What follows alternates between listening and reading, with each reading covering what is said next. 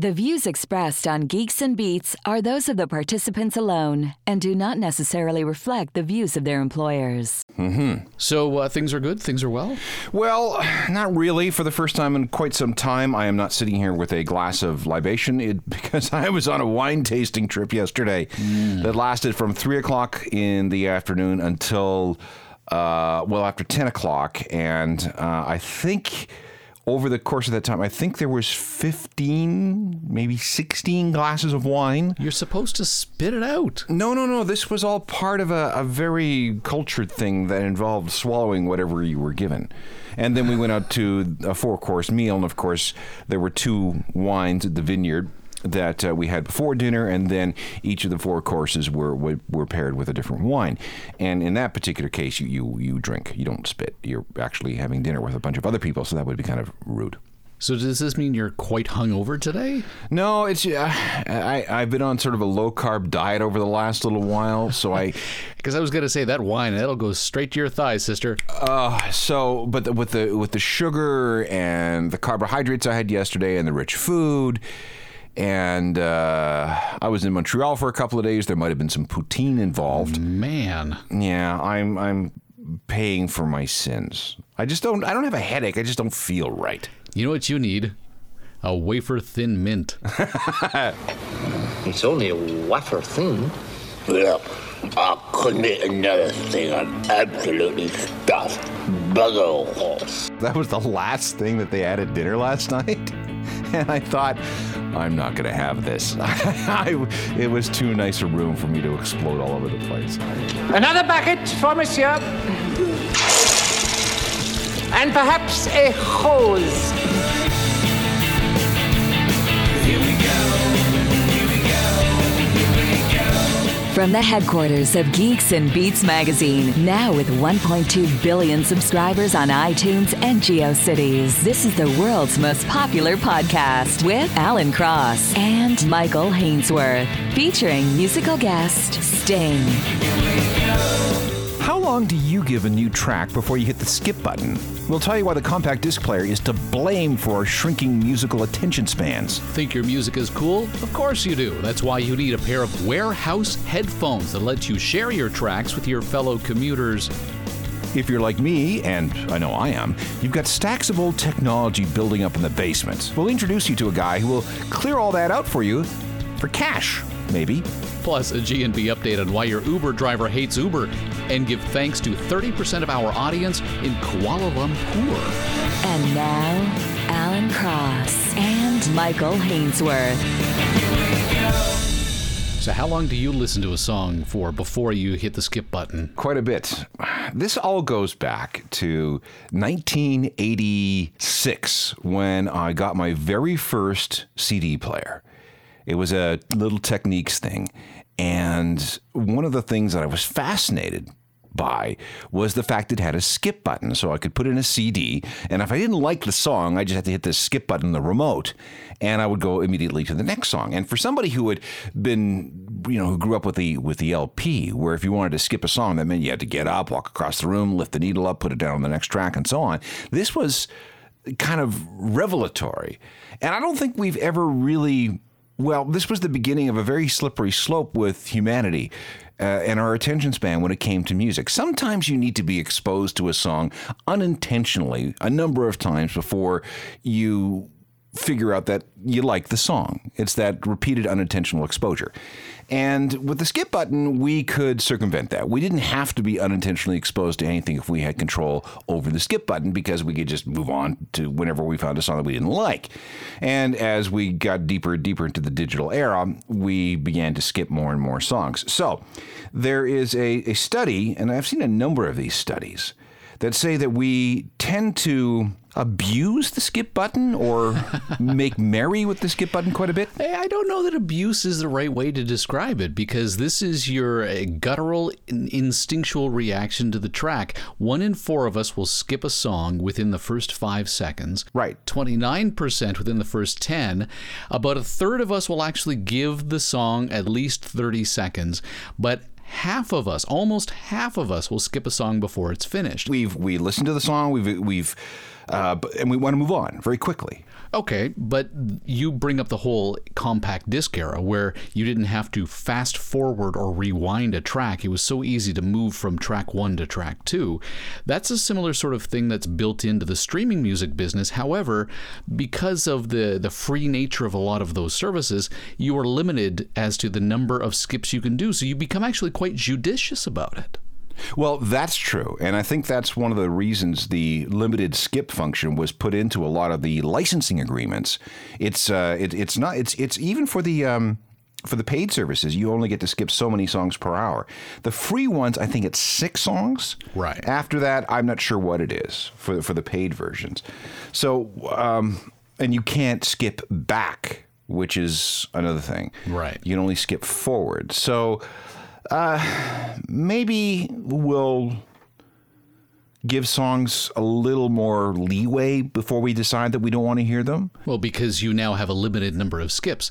Writing in Music 3.0, the website, which is where we're getting all of these figures from, if you listen to 60 minutes worth of music, you skip on average 14.6 times an hour. And if you're mobile, it's actually substantially more than that compared to a desktop user. Yeah, I'm not surprised because you've got the thing in your hand anyway, right? Well, the thing about a desktop user, too, is chances are you're doing other things at the time, so you're not as focused on the music as you would be in mobile, where it's frequently you're running, you're jogging, you're on transit, that sort of thing. You're far more engaged with the music you're listening to.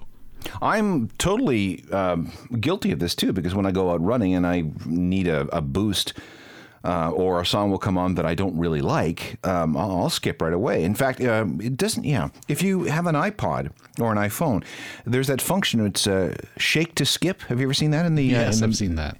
Yeah, which is really kind of annoying when you're jogging. Never my problem, pal. Is you never have to actually even hit the skip button. You just give your iPhone a shake. It's like giving your head a shake. Yeah, kind of. So I lament this a little bit because I wish we gave songs, more of a chance to burn into our brains, because this is the whole idea with any sort of hit.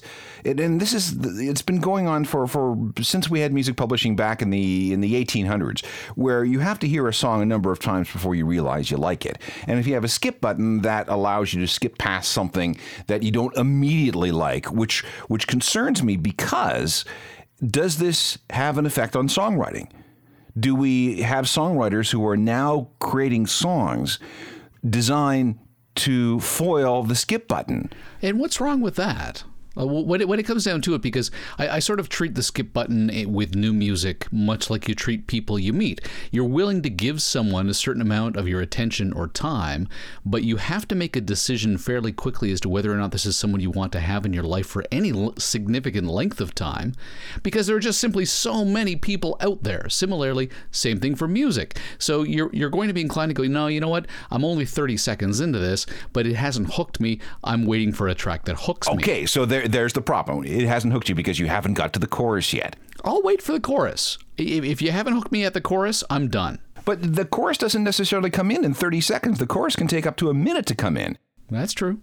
And, is it about the beat? Is it about, do you put the chorus up front? Do you, emphasize the beat? What about songs with multiple movements that build?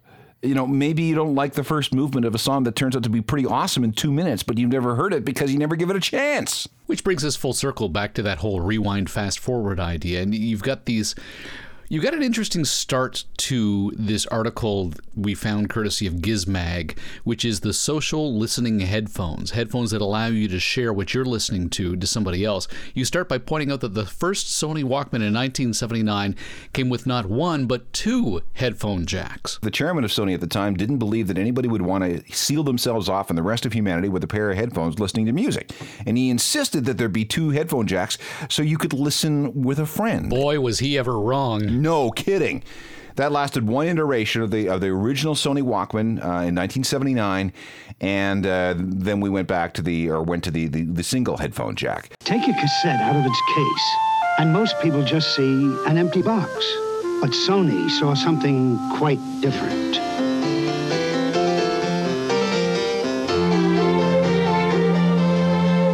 Sony introduces the only cassette player as small as a cassette case. The incredible sounding Super Walkman. So now we've got this thing from a company called Wearhaus. They actually contacted me. I was hoping that they were going to offer us some headphones, but they didn't. We got to give a pair of these away. It's a Kickstarter, isn't it? I know. It's a great idea. So basically what it is a pair of wireless headphones that allows you to pair with another Wearhaus headphones user so you can listen to the same thing simultaneously. It's basically going back to 79 and the two headphone jack Sony Walkman. The neat thing about this is that if two of you are wearing the wearhaus, H-A-U-S, the wearhaus headphones, you've got a unique color identification that lights up around the side of the headphone. And if you come across someone else who has these headphones, you can synchronize your colors. And once you've synchronized your colors, you can actually hear what the other person's listening to. I think that's kind of cool. Maybe a bit creepy. Yes. Maybe if you're listening to something that you might find embarrassing for other people to know about. I told you the time that the headphone jack came unplugged on my Sony Ericsson cell phone / MP3 player, and it routed the audio directly to the speaker. And there I was on the Red Rocket in downtown Toronto in the height of morning rush hour, and America started blaring through the speaker on it, and I had to pull the battery out. I couldn't get that thing turned off fast enough. What was the song? Horse with No Name. That's not a terrible America song. At least it wasn't Lonely People, which would have been really funny. Which would probably resemble me back in 1998. Yeah, okay. That's fine. That was before you got married, wasn't it? Yeah. Yeah, I have no idea what she sees in me. Ever wanted to be a big shot co-producer? It's just like Hollywood. Visit geeksandbeats.com to learn how you can pad your resume with an exciting show credit. We'll even send you the album cover of your episode, suitable for framing in your parents' basement. You're listening to Geeks and Beats on iTunes, Stitcher, and the Bell Media Radio Network. Techniques is getting back into the home audio business with a high-res audio service, no less. Well, Technics was a very good audio manufacturer. Earlier on, we were talking about the very first CD player I had. It was a Technics. As was mine. Yeah. And I had a lot of Technics stuff. Here in my home studio, I actually have a Technics SL1200 turntable, which I still believe to be the best turntable ever built. It's the one where you can tell whether it's actually at the proper speed by whether or not the little black bars line up while it's spinning, and you look in the little prism. It's not dots. It's not bars. It's dots. Right. And this one, and the motor is indestructible. The tone arm is fantastic. I mean, this turntable here, which I'm patting lovingly right now, was the turntable to use if you were a nightclub DJ, because it could take so much abuse and never complain. So after Technics got out in 2010 from the home audio market, courtesy of the problems of Panasonic, their parent company, now they're getting back into the market with a music downloading service. So the new thing seems to be these high resolution audio services. Deezer has one that plays through the Sonos system. Techniques has this one, which they say sounds really, really good. I've got an invitation in a week or two to experience Sony's new high-res audio, all of which makes me kind of happy, really, because we've been degrading the sound that we listen to for quite some time because of MP3s and crappy earbuds. So now that people are actually getting back into the idea of true high fidelity, digital high fidelity, but still better than what we've got, I'm encouraged by this. It does my heart good. Geeks and Beats writer Patrick Charles has sent us a link to a site that tests whether or not your hearing actually can tell whether or not you're using high-res audio. I gave it 3 or 4 shots, and I couldn't get it right anytime. Really? I can't tell whether or not it's, super ultra high resolution audio or not. Maybe it's just because I'm over the age of 30 and now my hearing's degraded. Well, I don't know. Why didn't I see that one?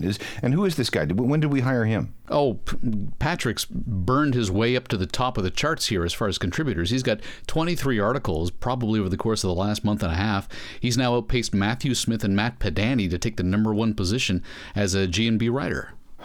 We're going to have to Yeah, I got to tell you, dude. This Christmas party's getting bigger and bigger. We got 14 people working on the show now. 14? 14. You got to check it out, because I swear to God, I don't care how great your ears are tuned in. You hit a certain age, you're not going to notice that it's ultra high definition audio. But you know what it comes down to is there are a whole bunch of components that we've got lying around here. And this is my desperate attempt as a segue into Refresh Tech. You want to talk to these guys? Why? I want to talk to them because I have a bunch of gear here in the house that I need to get rid of. I am a gadget hoarder, not because I want to be, but because stuff just continually piles up in my house. And there are a number of services in the United States that you can pay to take stuff off your hands. Gazelle is one of them. You send them your old iPhone, your old gadgets, and they will either resell them or they'll recycle them in an environmentally friendly way. And you found a Canadian company that does this now? All right, well, let's bring in Mark Yeomans. He's the man behind it. Mark, good to have you with us. You gotta love technology. Oh, yeah. I have a whole bunch of gadgets in my house. They range from old cell phones that are worth absolutely nothing, but contain many, many, many rare earth elements that will probably be useful somewhere, to all the way up to, I have a 42-inch and a 50-inch Panasonic plasma televisions. Unfortunately, they're 1080i. Right. And I want to get rid of these things. And how do I do that? You give us a call, and we'll come by at a time that's convenient for you or your wife, and we'll pick it up. Really? Yep, it's that simple. And what will you give me in return? Anything? Depending on the vintage, Alan, based on what you tell me, the vintage is way too old, so there's no value, so it'd be basically just electronic waste. Do you know how much I spent on this 50-inch plasma TV? Probably in the thousands of dollars. 8 or 9 years ago? Wow, really? We have devices in our warehouse right now that probably 8 years ago were worth $1 million. It's worth pennies on the dollar now purely for the weight. You're kidding. Absolutely not. All right, well, okay, what will you pay me for? For example, I've got some old iPhones. I've got some old iPads. I've got, some old stereo equipment. Yeah, I mean, the way it would work is that we pick it up, we bring it back, and we actually do a triage. So we figure out what has value based on fair market value today. Okay, is it sellable? Is it vintage is it too old or not? And if there's value there, we look at the fair market value, and that's what we give you as a trade-in. So there's some value recovery on some items and possibly not others.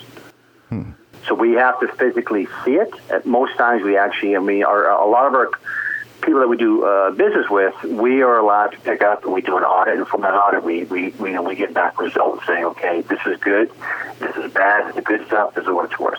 All right, so it doesn't really matter whether or not I get anything for it. My point is that I want it out of the house and I want it recycled in an environmentally friendly way. Absolutely, but the advantage of being with us is that we also have a reselling arm, a refurbishing arm, that we can refurbish and we can resell some of the items that you may deem not valuable anymore. So there may be some value returned back to you. Okay, so here's what I'm going to do, is I'm going to go through my office, and I'm going to go through my basement, and I'm going to put together a nice big pile of stuff. Now, it sounds to me like you have a lot of stuff. I bet you I have more than I even know. That's pretty scary. It is. But again, I don't want to throw this stuff out because that would be irresponsible. I can't recycle it in any particular way in my household.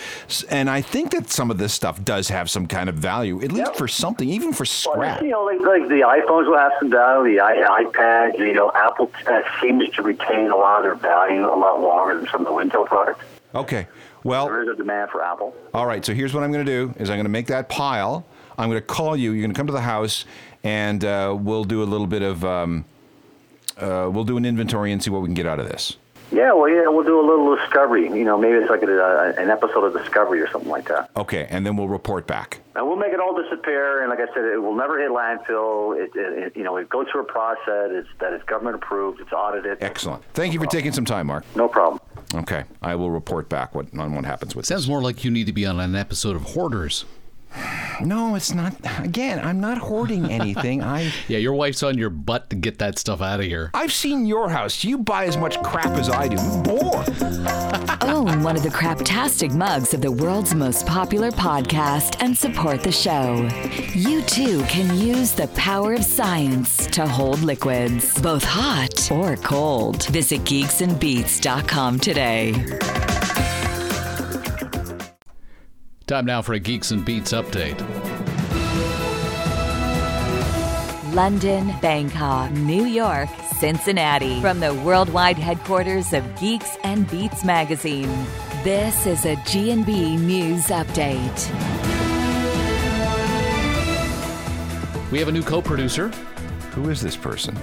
15 years running, I've had a crush on Shannon Simpson. She opened her wallet and spent $25. She's a friend of a friend. Actually, she's the sister of a friend who, long before I met my wife, went, there's no way that girl would give me the time of day. Now she's given me $25. Wow. She feels guilty. She's trying to make up for lost time. Do I owe her something? I don't know. Do you feel awkward? I feel a little dirty about this. Oh, you do? You feel dirty and awkward. That's okay. Well, I don't. Thank you for your money, Shannon. We'll put it towards this Christmas party with 14 people. Yes. We now have 14 people on staff, including an HR guy, Darren Seminelli.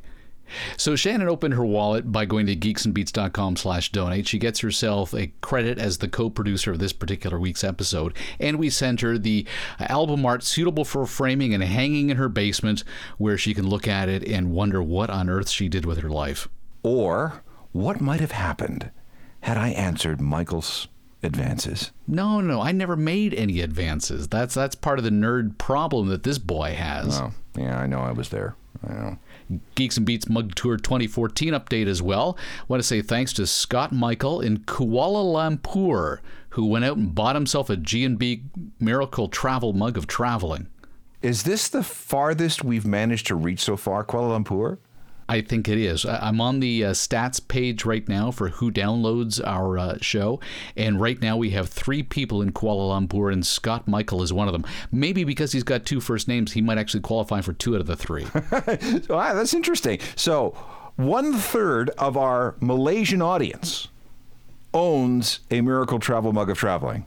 We need you to go to Twitter and add the hashtag GN, as in Norman, B Mug Tour 2014, as Victor Biggio launched at the beginning of this year, one of our regular listeners. Claude Caron in Timmins also put himself out there and bought himself one of these fabulous mugs you keep talking about. So if you are interested, go to geeksandbeats.com/swag. You can support the show by buying this outrageously overpriced mug that every episode Alan goes on about how great it is. It is. So thank you very much. It's absolutely fantastic, and I'm not just saying that. It is my official sippy cup, and I cannot have coffee in the morning without this appliance, this device, because it is the best coffee mug I have ever had. Can I make another plea for production music? What is wrong with the work I'm doing that you think that we need to convince somebody to work for free to add more stinger, zappy music to the show? Well, I think it would be very cool if we had specific music designed just for the Geeks and Beats update, just for like some sort of herald for when we announce the co-producer of the show. Maybe we should have something that advertises. Maybe we can get like a 30-second commercial built for the Geeks and Beats mug. There's lots of things we could do. You know, people have listened to this program, but this is number what, 83? 82. 82. So they've listened to this program for quite some time now. They know that we have all these different features and segments. They know the character and the tone and the vibe of the show. There's got to be some sort of musical stuff that people would like to contribute. I think that would be very cool. I would appreciate it. And then you could sit there with, like a morning zoo DJ and just hit these weird little stingers and things as, I say something, or as you say something, or as we do something. I think it'd be very cool. We need to up our game. If we can have 14 writers on staff, yes, we can have one producer.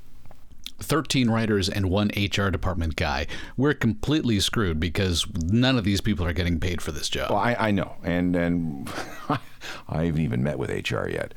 But look if you are an amateur producer and you want, hey, listen, you need to build a portfolio, right? Nobody's buying this, dude. Let's see. I'm going to continue until I get a jingle. I want a jingle. Right, fine. Are you an Uber user? Because apparently the drivers hate working for them. Well, I was in Montreal last week, standing on Saint Laurent, and I was with a woman from San Francisco. And I needed a cab because I was going back to the hotel and she was going off to another meeting. So I was standing there freezing my butt off looking for a cab. And she whipped out her phone, and within 3 minutes, an Uber car pulled up and took her off to her next meeting. I, on the other hand, stood there for another 15 minutes waiting for an official Montreal cab to come by. So in the cab, on my way back to the hotel, I signed up for Uber. I haven't used it yet. Wow. But I'm going to this coming Friday because we have a get-together with some friends, and I don't want to drive there or back. Then here's what I need you to do. You need to talk to your Uber driver, because Shelley Walia at QZ.com, you know, the quartz.com website? Yeah. She spent some time talking to a 49-year-old Uber driver, Uber SUV driver, which apparently you pay a little bit more for the SUVs versus the regular vehicles, in Brooklyn, New York.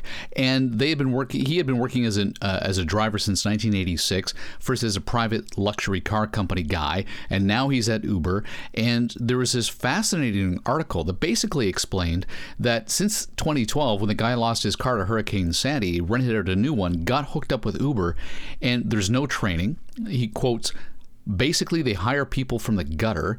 They just need bodies. They don't really have any physical contracts. And that you have to, because you can rate your Uber experience at the end of every drive, you have to maintain an average above a certain level. Otherwise, you can get fired, even though you went out and bought this vehicle yourself. Have you taken a regular taxi cab lately? How is that, first of all, how is that any different from any of the cabs you've been in? Well, most of the cabbies don't actually own the vehicles that they're driving. These are owned by people who own the plates. Yeah, I don't care. I mean, when was the last time you were in a clean cab? When was the last time you were in a cab? Oh, come on. Toronto cabs are pretty good, all things considered. Oh, no, they're not. Come on. They all smell of vomit and smoke. No way. If there was one industry that is ripe for some kind of hardcore disruption, it is the taxi industry. Oh, I don't disagree with you at all in any way, shape, or form. The industry needs to be changed. You get these poor sons of who don't own their cabs, and they're getting paid a pittance because some 87-year-old woman whose husband 40 years ago used to drive a cab and got himself a license, she's now living off the proceeds of that. That's a whole different, very easily disruptible line of work. And to your point, absolutely. Toronto's battling with them right now. New York's sort of lost the love affair with Uber on the whole, and San Francisco's having problems as well. Let alone the PR disaster that came out of the company, knowing that they can actively track you. Yeah, they can. Well, okay. And then on top of that, they gouge you, we're being told by BuzzFeed and others in this world, saying that, when you have a big event like a New Year's Eve type party, suddenly the Uber rates go through the roof. You can't do that in a traditional taxi environment. No, you can't. But okay, look it. Let me get back to you after my experience this coming Friday. I'll let you know. I'd love to hear what you have to say. Never done Uber in Toronto. I will let you know how it works, and I'll ask the driver. I'll probably get two different drivers, and I'll figure out. I'll ask each one of them which one is what's their experience been like. One of the things the reason I'm doing this, the reason I signed up, not only because I was standing on a Montreal street for 20 minutes in the cold, but because the Toronto City Hall has launched this war on Uber. Yes. And the misinformation that's coming out of that whole witch hunt has made me think, okay, that's it. I'm going to Uber because you people are full of crap. I don't believe your argument. The mayor-elect is in favor of it, so there's a good chance that there's going to be some support behind this at the end of the day. Well, we'll see, and I will give it a shot, and I will return with my report next week. The thing is the city of Toronto may be barking up the wrong tree. Uber can pretty much afford to keep going and paying the fines and all of that Forget the $250 million that Uber recently raised in a round of funding, making the company worth about $3.5 billion.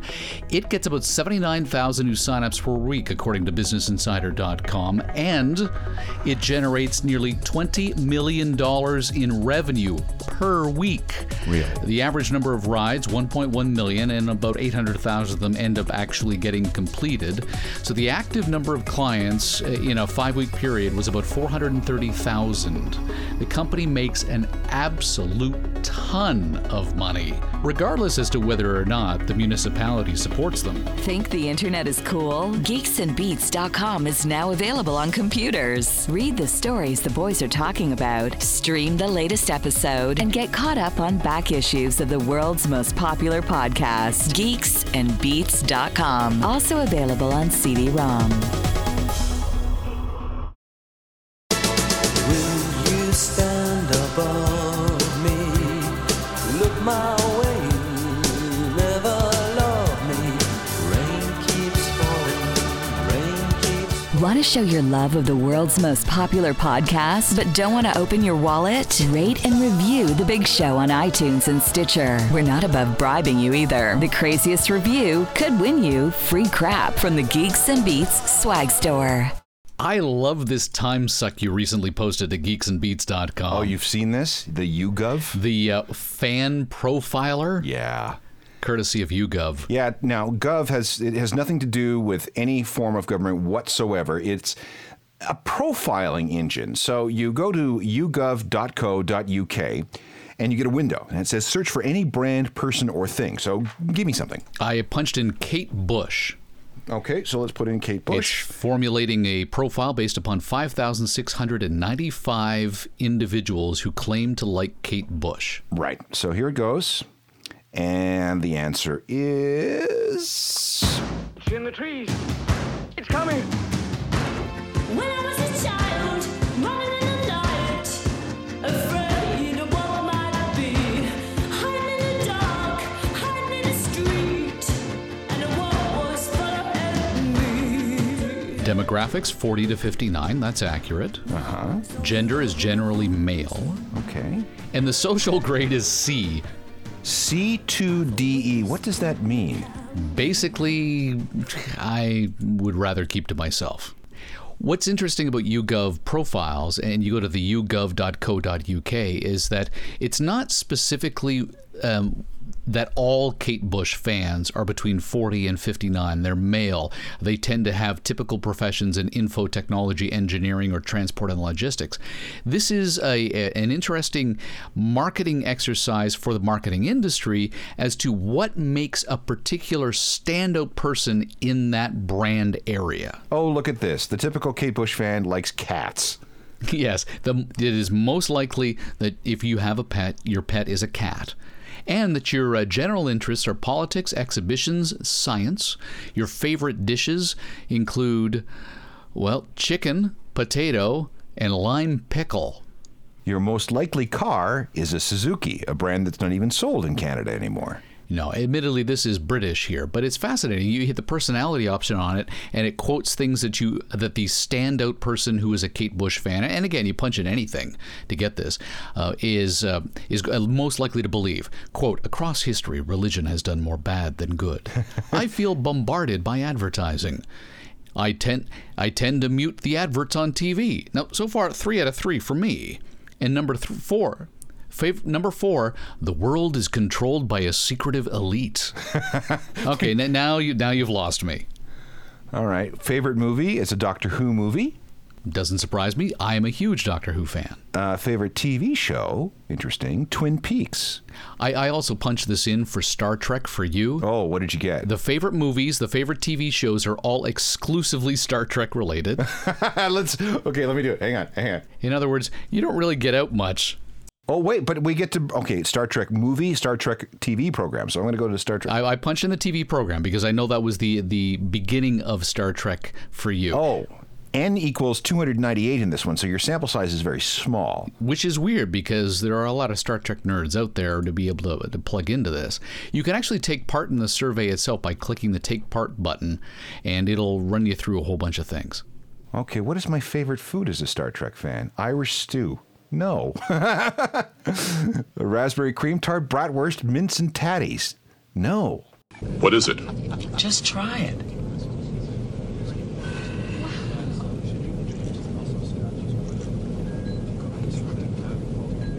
You see? It's an earth drink. Prune juice. Warrior's drink. Earth females are too fragile. If you want to experiment with this, just go to geeksandbeats.com. Oh, this is, yeah, you'll be there for a while. Yeah. Coca-Cola. I don't know why. Sorry, I'm back on this other thing. Coke Zero. Oh, see, now we've lost you. Identifying customers of Coke Zero. 2,141 customers of Coke Zero. Hang on, I just want to do this one more. Just one more, and we'll go into this record thing. I promise. Okay, male, yes. I'm older than the average Coke Zero user. My politics apparently are to the left. My typical profession is consulting. That's true. My monthly spare money is up to £1,000. I'm doing very well.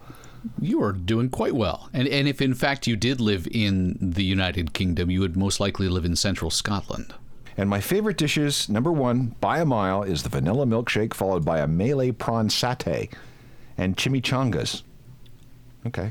Well, that explains why you don't get out much. Sorry, but I say yougov.co.uk.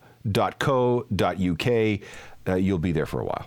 All right, now that you're done, let's talk about the most valuable record in the universe. Yeah, this is interesting. On July 18th, 1953, this young truck driver walks into a Memphis recording studio, and he has $4 in his pocket. He says, I would like to record 2 songs for my mom. So they got him to the studio, and they cut an acetate of My Happiness on side 1, and That's When Your Heartache Begins on side 2. This one-of-a-kind acetate, this cheap self-pressed demo, was the first recording made by a young Elvis Presley. Evening shadows make me blue when each weary day is through. How I long to be with you, my happiness. Every day I reminisce, dreaming of your tender kiss, always thinking how I miss my happiness.